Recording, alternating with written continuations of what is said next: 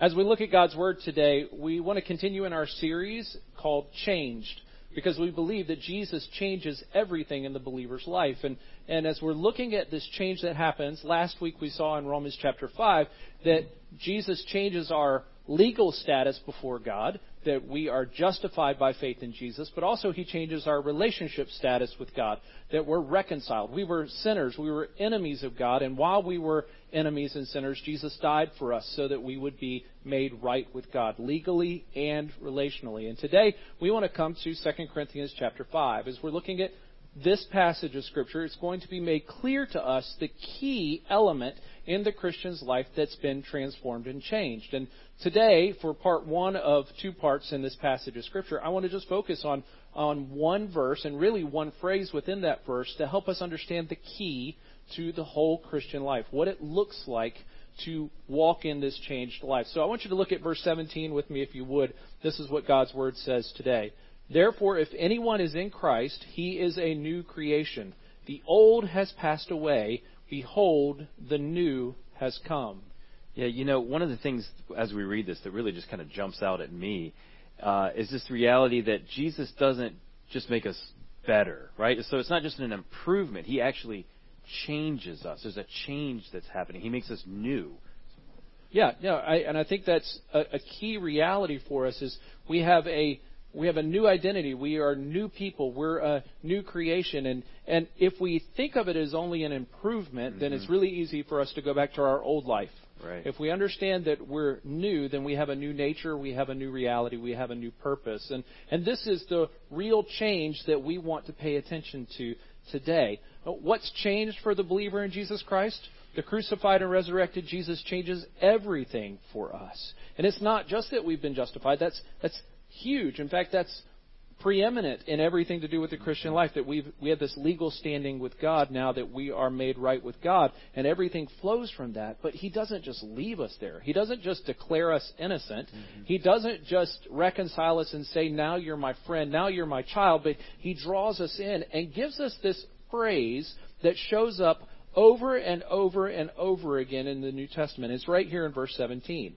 Look at the way this plays out. Therefore, if anyone is in Christ. So everything else in this passage is hinged on if you are in Christ.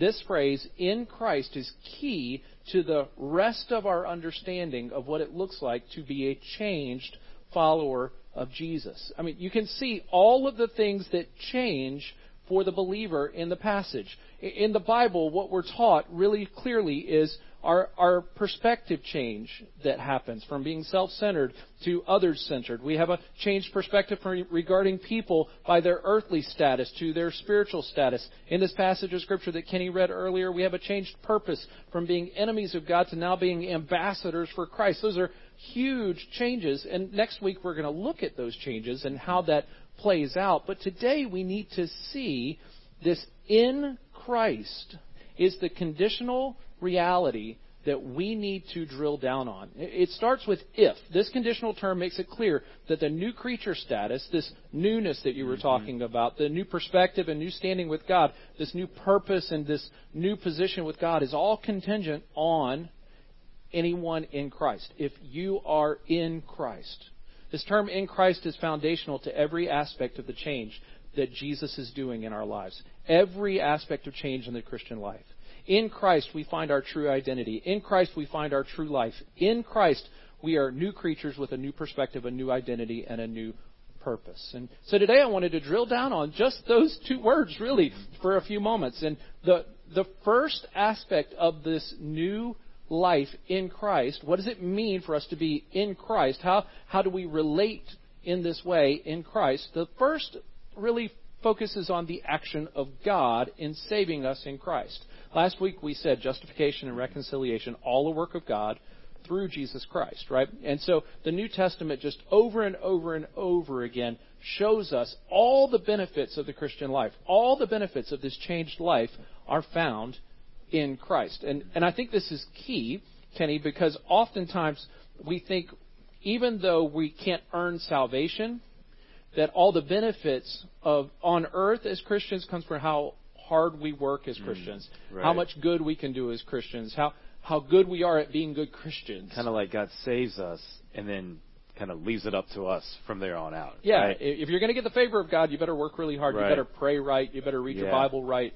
You better have the right translation of the Bible. You better all kinds of go to the right church. Make sure you have all of these things ticked off your list in order to get the benefits. But that's just not the case according to Scripture. So let me just unpack several of these that the Bible tells us that we find in Christ. Okay? In 2 Timothy 1:9, we read this. He gave us grace in Christ Jesus before the ages began. That we received grace in Christ. Even before creation, God was showering us with grace in Christ. So all the grace that we experience as believers is in Christ. We say, secondly, the love of God has been and is continuing to be shown to us, and we are secured by the love of God in Christ Jesus. Romans 8:38 through 39 tells us, I am sure that neither death, nor life, nor angels, nor rulers, nor things present, nor things to come, nor powers, nor height, nor depth, nor anything else in all creation. That's a lot of things. In fact, that's everything. Will be able to separate us from the love of God in Christ Jesus our Lord. So the love of God that has been shown to us and the love of God that secures us is in Christ Jesus our Lord. We don't have to wonder if God loves us. We can look back to the cross and the resurrection and know that God loves us. Well, I think that's so encouraging to us because kind of like what we were just saying with maybe sometimes we have this kind of faulty thinking that God saves us and the rest is up to us. Maybe we sometimes can fall into this thinking that God's disposition towards us is, especially in moments of our weaknesses, of our sin, is somewhat exasperated, somewhat flustered, getting a little like, oh, yeah, I saved you, and now like we you get with 5-year-olds. Yeah, exactly, yeah, like I let you off the hook, and now this is what you do. But, I mean, this speaks so much to that's not the case. Yeah, nothing will separate us from the love of God in Christ Jesus. Third, we have redemption and forgiveness in Christ. Ephesians 1:7, in Christ we have redemption through His blood, the forgiveness of our trespasses. You have no forgiveness and redemption outside of Jesus Christ. Fourth, we have all the promises of God finding their yes in Christ. All the promises of God from the Old Testament are fulfilled in Jesus. And the Scripture bears that out in 2 Corinthians 1, verse 20. All the promises of God find their yes in Christ. When we want to know what God is up to and how He's fulfilling all those promises to never leave us or forsake us, we look at Jesus.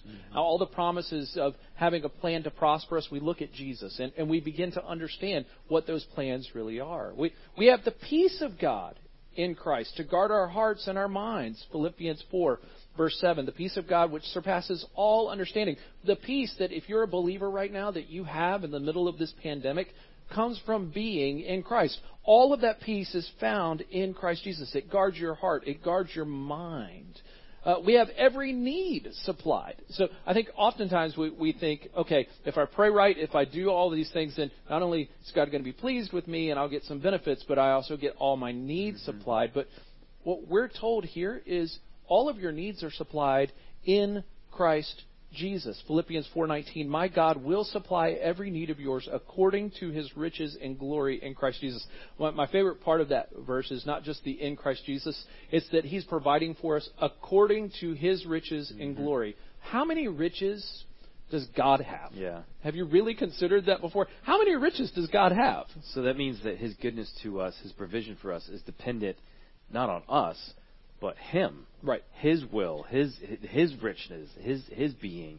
Man, that's really encouraging. It should lift our hearts, lift our eyes because of being in Christ. All of the work of God in saving us is in Christ. All of the benefits of God for the believer are in Christ. In fact, we're even told we have eternal life in Christ Jesus.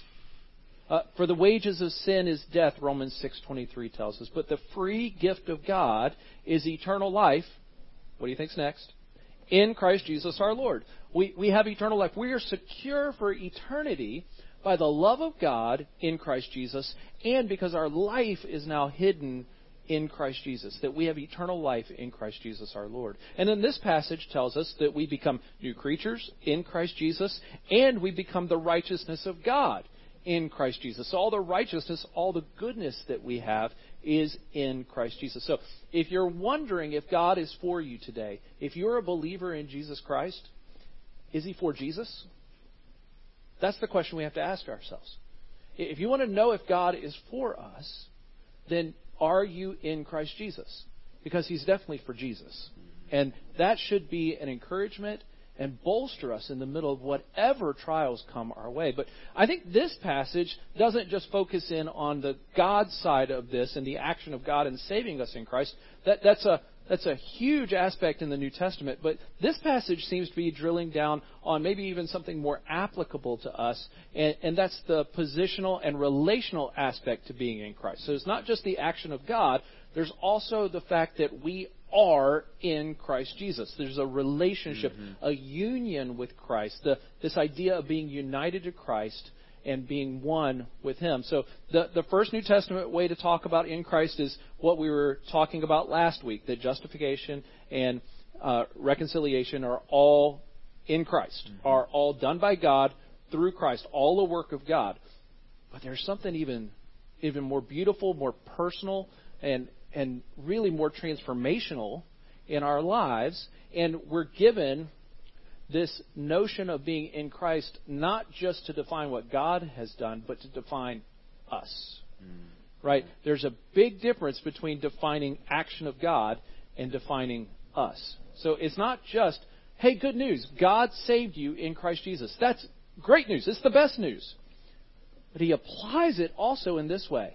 And he holds you, he secures you, he continues to work in you and save you and transform you, to change you, because he's now united you in Christ Jesus. You are one with Christ. So what does this mean to be in Christ? If you were to guess what the primary way, I'm kind of setting Kenny up here. If you were to guess what the primary way the New Testament talks about believers in Christ, what do you think it is? Like abiding in Christ? Yeah, the term in Christ. It's not Christian. Yeah. Christian isn't really a thing in the New Testament. The way the New Testament talks about us as believers, those who have come to faith in Jesus, is that we are in Christ Jesus. It's on almost every page of the letters of Paul and Peter. All throughout Scripture, we're told we are in Christ Jesus. This is the primary way we are to understand ourselves as believers in Jesus. It's the overwhelmingly most common way we're referred to in the Bible. So it might be that we want to change the way we talk about being a follower of Christ. I've kind of said this for a while. The word Christian doesn't necessarily hold the water it used to, hold the weight that it used to, because we're not sure what it means. It's cultural, it's political, it carries all kinds of ideas with it. But the term in Christ as a definition for us, as the New Testament tells us we are, it's important for us to understand this is all of us who are followers of Christ. This is all of us. We have a position and a relationship as believers in Christ that we are found in Christ Jesus. And this isn't an optional position. This isn't for some just super believers, for super Christians and not for others. This is for everyone. We are in Christ. It's the status of every believer in Christ. It is our identity. You said earlier, what really this comes down to is this is because all of this is the work of God. It's all contingent on God. And I think sometimes we think that our status with God is based on how many people we can share the gospel with. Right? Yeah. How many times we go to church during a week, which we're all in big trouble if that's the measurement right now. Yeah, right? Again, I think we just get such a performance-based mentality that all of this is contingent somehow on, even if we are willing to believe that it's grace alone through faith alone, yet somehow our status or our continuing in that is somehow contingent on what we can do for God, what we can bring to the table, as it were. And so I think this is a problem that goes throughout our culture, is what do we offer God? Well, the notion of being in Christ just throws that out the window. We don't offer God anything. What he offers us is himself. And that's all we have to stand on. That's the only leg we have to stand on, is that we are found in Christ. It is a positional reality for every believer in Christ to have died to sin with Christ and to live with him through his resurrection. This is what Romans 6 tells us, is that Now, if we have died with Christ, we believe that we will also live with him. We know that Christ, being raised from the dead, will never die again. Death no longer has dominion over him. For the death he died to sin once for all. But the life he lives to God. So you also must consider yourself dead to sin and alive to God. You want to know what's next? In Christ Jesus. Mm-hmm. And he says you must consider yourselves dead to sin and alive to God in Christ Jesus. This is the mark of every believer. This is the positional, relational reality of every believer. This is what it means to be reconciled to God. Mm-hmm. Is that now we're united to Christ. That we are united to Christ. He's the one who's accomplished that reconciliation. And I came across this quote, and I thought it was just so helpful. And you're going to hear me repeat it over and over again by Sam Alberry. And this is what it says. We will never be our truer selves than when we are warring against sin and pursuing being one with Christ. We talk all the time about be true to yourself. Be true to yourself. You only live once.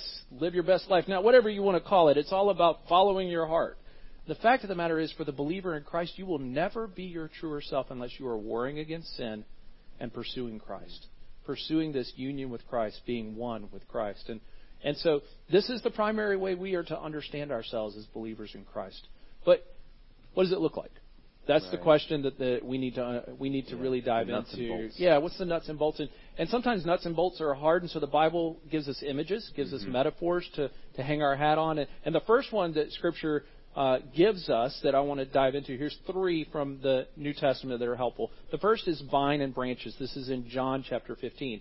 Where you said it earlier, this is a primary abide in me. Yeah. So Jesus said, abide in me and I in you, as the branch cannot bear fruit by itself unless it abides in the vine. Neither can you unless you abide in me. I am the vine, you are the branches. Whoever abides in me and I in him, he it is that bears much fruit. For apart from me, you can do some things. You can do a little bit. You can do good stuff. No, it says you can do nothing. Mm-hmm. Like literally can accomplish nothing. No life, no fruit, no joy, no peace, no love outside of abiding in Christ. We are organically, spiritually united to Jesus as believers in Christ. The life we have, the fruit we bear, the love we give, the joy we possess. I mean, all of it. Life, fruit, love, and joy all come from the vine. And isn't that grace too? That what we're called to be, what we're called to do, is given to us when we abide? Yeah. When we're united to Christ, He doesn't say, hey, I want you to be loving. He goes, I love you so you can love. Mm-hmm. Hey, I want you to be joyful. You better be joyful. Right. Jesus is going, no, I am full of joy and giving you joy so you can be joyful. This is what it is to abide in Christ, to actually dwell in Christ. John 15. The second one is marriage. The second image in Scripture is marriage. From 1 Corinthians chapter 6, we see a picture of what it looks like. And you may be here and you're not married and you go, okay, thanks for reminding me of that. But I want you to see the picture because we know people who are married. So we know good marriages, we know bad marriages, we know what marriage is supposed to look like, we know what bad marriages look like. And in 1 Corinthians chapter 6, verses 15 through 20, this is what Scripture tells us. The Apostle Paul writes, do you not know that your bodies are members of Christ? Shall I then take the members of Christ and make them members of a prostitute? Now, I mean, that's harsh. Like, right. Paul is all about ratcheting things up quite a bit, and he ratchets it up here. Never. Or do you not know that he who is joined to a prostitute becomes one body with her? For as it is written, the two will become one flesh, but he who is joined to the Lord becomes one spirit with him. Flee from sexual immorality. Every other sin a person commits is outside the body, but the sexually immoral person sins against his own body. Or do you not know that your body is a temple of the Holy Spirit within you, whom you have from God? You are not your own, for you were bought with a price, so glorify God in your body. We are members of Christ, and the argument he's making here is just like husband and wife become one flesh, we are married to the Lord spiritually when we come to faith in Jesus. When we're justified and reconciled, we're in this new relationship where we become one spirit with Him. We are joined spiritually with Him in the same way physically husband and wife are. So now we have one spirit with the Lord. Our bodies, therefore, he argues, are then meant to glorify God because Jesus dwells within us by his Spirit. So again, it's kind of that. It still starts with grace. In light of this, then this. In light of the grace of God, the transformation that's happened because of God's grace, then this. It's not backward. As soon as we get that backwards, we get in some trouble. Do this so that you can be transformed. Do this so that you can receive God's grace. No, it's complete. It always starts with God's grace and God's work and God's transforming power. Absolutely. And just specifically about this passage of Scripture in 1 Corinthians chapter 6, he says, flee sexual immorality. And what's his reasoning for fleeing sexual immorality? Because Christ dwells in you. Mm-hmm. He doesn't say... Flee sexual immorality so that Christ will, so you can be good enough for Christ to dwell exactly. in you. Yeah. Flee because Christ lives in you. This is a charge to believers. And so we need to follow these commands simply because the grace has already been shown to us. And so remembering to honor the Lord with our bodies, honor the Lord in our lives because we've been given this great grace and because we've been united to Christ. The third image I want you to see in the New Testament is Jesus is the head of the body. So we're body parts within the body, and he's the head of the body, and the body is the church. And Ephesians 4 puts it this way. He gave the apostles, the prophets, the evangelists, the shepherds, and teachers to equip the saints for the work of ministry, for building up the body of Christ, until we all attain to the unity of the faith and of the knowledge of the Son of God, to mature manhood, to the measure of the stature of the fullness of Christ, so that we may no longer be children tossed to and fro by the waves and carried about by every wind of doctrine, by human cunning, by craftiness and deceitful schemes. Rather, speaking the truth in love, we are to grow up in every way into him who is the head, into Christ, from whom the whole body, joined and held together by every joint with which it is equipped, when each part is working properly, makes the body grow so that it builds itself up in love. So the image is really simple. Mm-hmm. Christ is the head. We're body parts. We're the body, all fitted together. And when we're operating correctly, we build up in maturity. We build one another up in maturity. We grow together into Christ. We all become more like Christ, who is the head. But there's a second aspect of this. Also, it says, from whom the whole body, joined and held together by every joint with which it is equipped. The body doesn't hold together unless the head holds it together. Mm-hmm. So in order for us to grow up into maturity, we have to get something from the head, who is Christ. So this is the mysterious union of being God's people united to him. We are body parts, members of the body with Christ as our head. And as we grow together, we are growing up into Christ's likeness. And everything we need to grow comes from Christ, the head. This is what it means to be in Christ. So we have abiding like a vine in branches. We have the marriage metaphor, and now here we have the body. I mean, all of these are a unifying kind of imagery, this idea of being in Christ. It's a very unifying, united in Christ image over and over and over again. Absolutely. Nobody gets to be separate. You can't have a body where a hand decides it wants to hang out by itself, right? Mm-hmm. You can't have a marriage that's healthy with one of the spouses saying, I don't really want any part of this, my heart isn't in it. It's just not going to be healthy, and you're not going to be honoring your spouse. There's a relationship where everyone, all of us who claim Christ are in Christ. All of us who have trusted Jesus as our Lord and Savior, all who have repented of our sins and trusted Christ as Lord and Savior, are in Christ. And these images are meant to bolster us in the middle of our lives. You know, it's funny because I think, especially today, we have such an individualistic mindset a lot of times, and sometimes even with our faith. It's very individualistic. It's our spirituality. And yet, as we were talking about, one of the main definitions of Christians, of believers, is in Christ, which is a very inclusive language. Not just kind of you doing your thing, you and Jesus, but this, whether it's the marriage, whether it's the vine and branches, the body, the head, they're all inclusive images unifying us.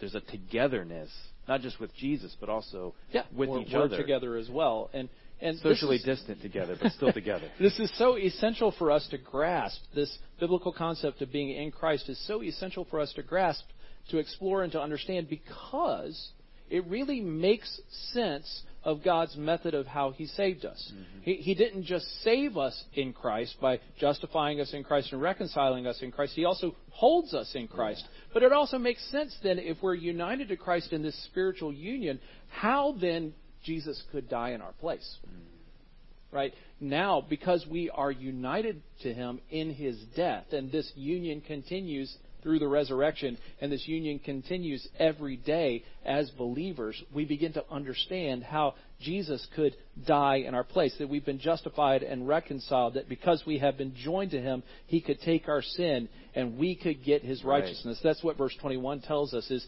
this makes sense of that whole salvation experience and salvation plan of God, that He would unite salvation to Jesus and then unite us to Jesus as well. Kind of like what Paul says, I think, in Romans, where you're either in Adam or you're in Christ. You know, there's only two options: either sin and death or life in Christ. You're in something. That's you're absolutely a part right. of something. That's absolutely right. We are going to be worshipers of something, and we are going to be united to something. The question is whether we are united in our position and in our relationship in Christ Jesus. Think about what that affords us. This is the whole picture of salvation. Jesus stands in our place.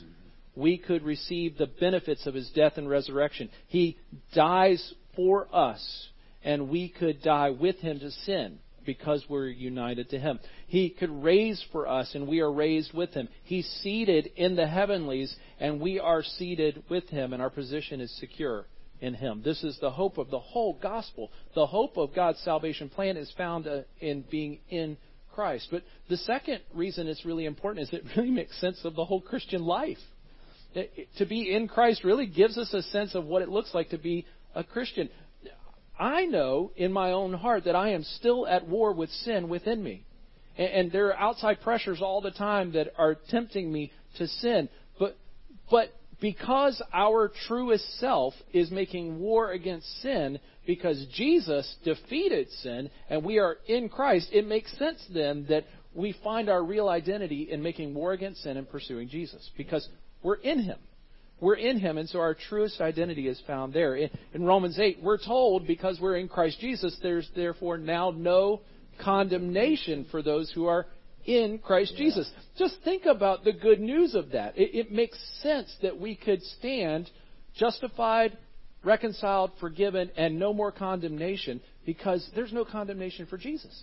He took all the condemnation on the cross, and He rose again, defeating sin and death, and now we stand in Him. It gets back to what we said at the beginning, this idea that Jesus doesn't make us better. We're not standing in our righteousness before God that we've achieved. We stand in His righteousness that He achieved. Him that He achieved and gives to us by His grace. And this is the whole Christian life. This is the hope of the whole Christian life. So, Christian, if you're struggling with sin today, Jesus has lived a perfect life and died a sinner's death for you and risen victorious over your sin and death.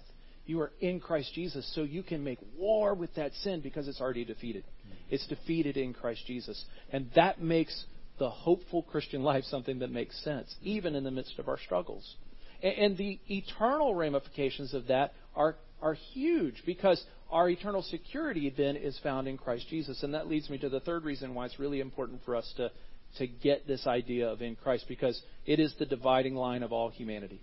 You are either in Christ or you are in Adam, as you said. You are either in Christ or you're not in Christ. People are either in or they are not. People have either died to sin by trusting the death of Christ, or they are still dead in their trespasses and sins. People are either raised with Christ through His resurrection, or they remain under judgment for their sin nature and their willful sinfulness.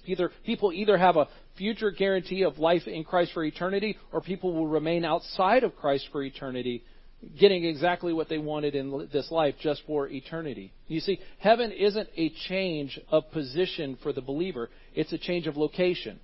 But being in Christ is the current position for the believer. And hell is not a change of position for someone who has rejected Christ.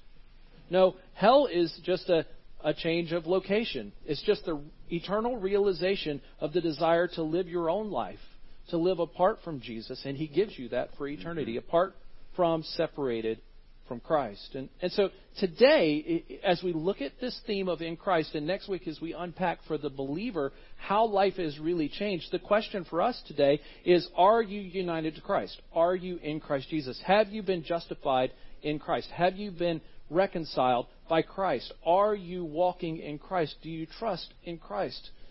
Today is the day to call upon the name of the Lord to be saved, that in Christ you find salvation, you find rest for your souls, you find eternal hope. You find eternal life. You find all that Scripture promises us. Forgiveness for your sins, redemption by His blood in Christ Jesus. Peace with God is in Christ. Eternal life is in Christ. And to trust Christ to be your one way, your one truth, your one life is the call today. Would you trust Jesus today? If you're listening to this today and you've never trusted Jesus as your Lord and Savior, I want to call on you today to trust Christ. He's speaking through His Word today by His Spirit to you that you would believe that Jesus is Lord and call upon the name of the Lord. Would you call upon Him today? Turn from your own self-sufficiency. Turn from your own self-adequacy. Turn from your unrighteousness and your self-righteousness and turn to the righteousness that comes only from being in Christ Jesus. Trust Jesus today. That's how I want to close today, is just to pray for all of us. Believers, that we would rest being in Christ Jesus. That we would make war against sin, because that's our truest self, is to make war against sin because Jesus has defeated sin. And that we would walk in the truth of being in Christ Jesus. That we would rest knowing that we are secure in Him for eternity. And if you're on this today and you've never trusted Jesus, call upon the name of the Lord to be saved. Let's pray together. Father, we thank You for Your Word. We thank You that in Christ Jesus we have all the blessings that You have poured out through Your Son. And we have eternal security in Him, that no one can snatch us from Your hand because we are found in Christ. And we thank You that You are for Jesus, so You are for us as Your people. Lord, I pray that if anyone is watching this today and does not know Jesus Christ as their Lord and Savior, that today you would reach down by Your grace and Your mercy, and You would pull them out of their unrighteousness and self-righteousness and turn them to Christ, that they would see His beauty and His glory. They would see His sacrifice, and they would be united to Jesus by grace through faith. And we pray these things in Jesus' name. Amen.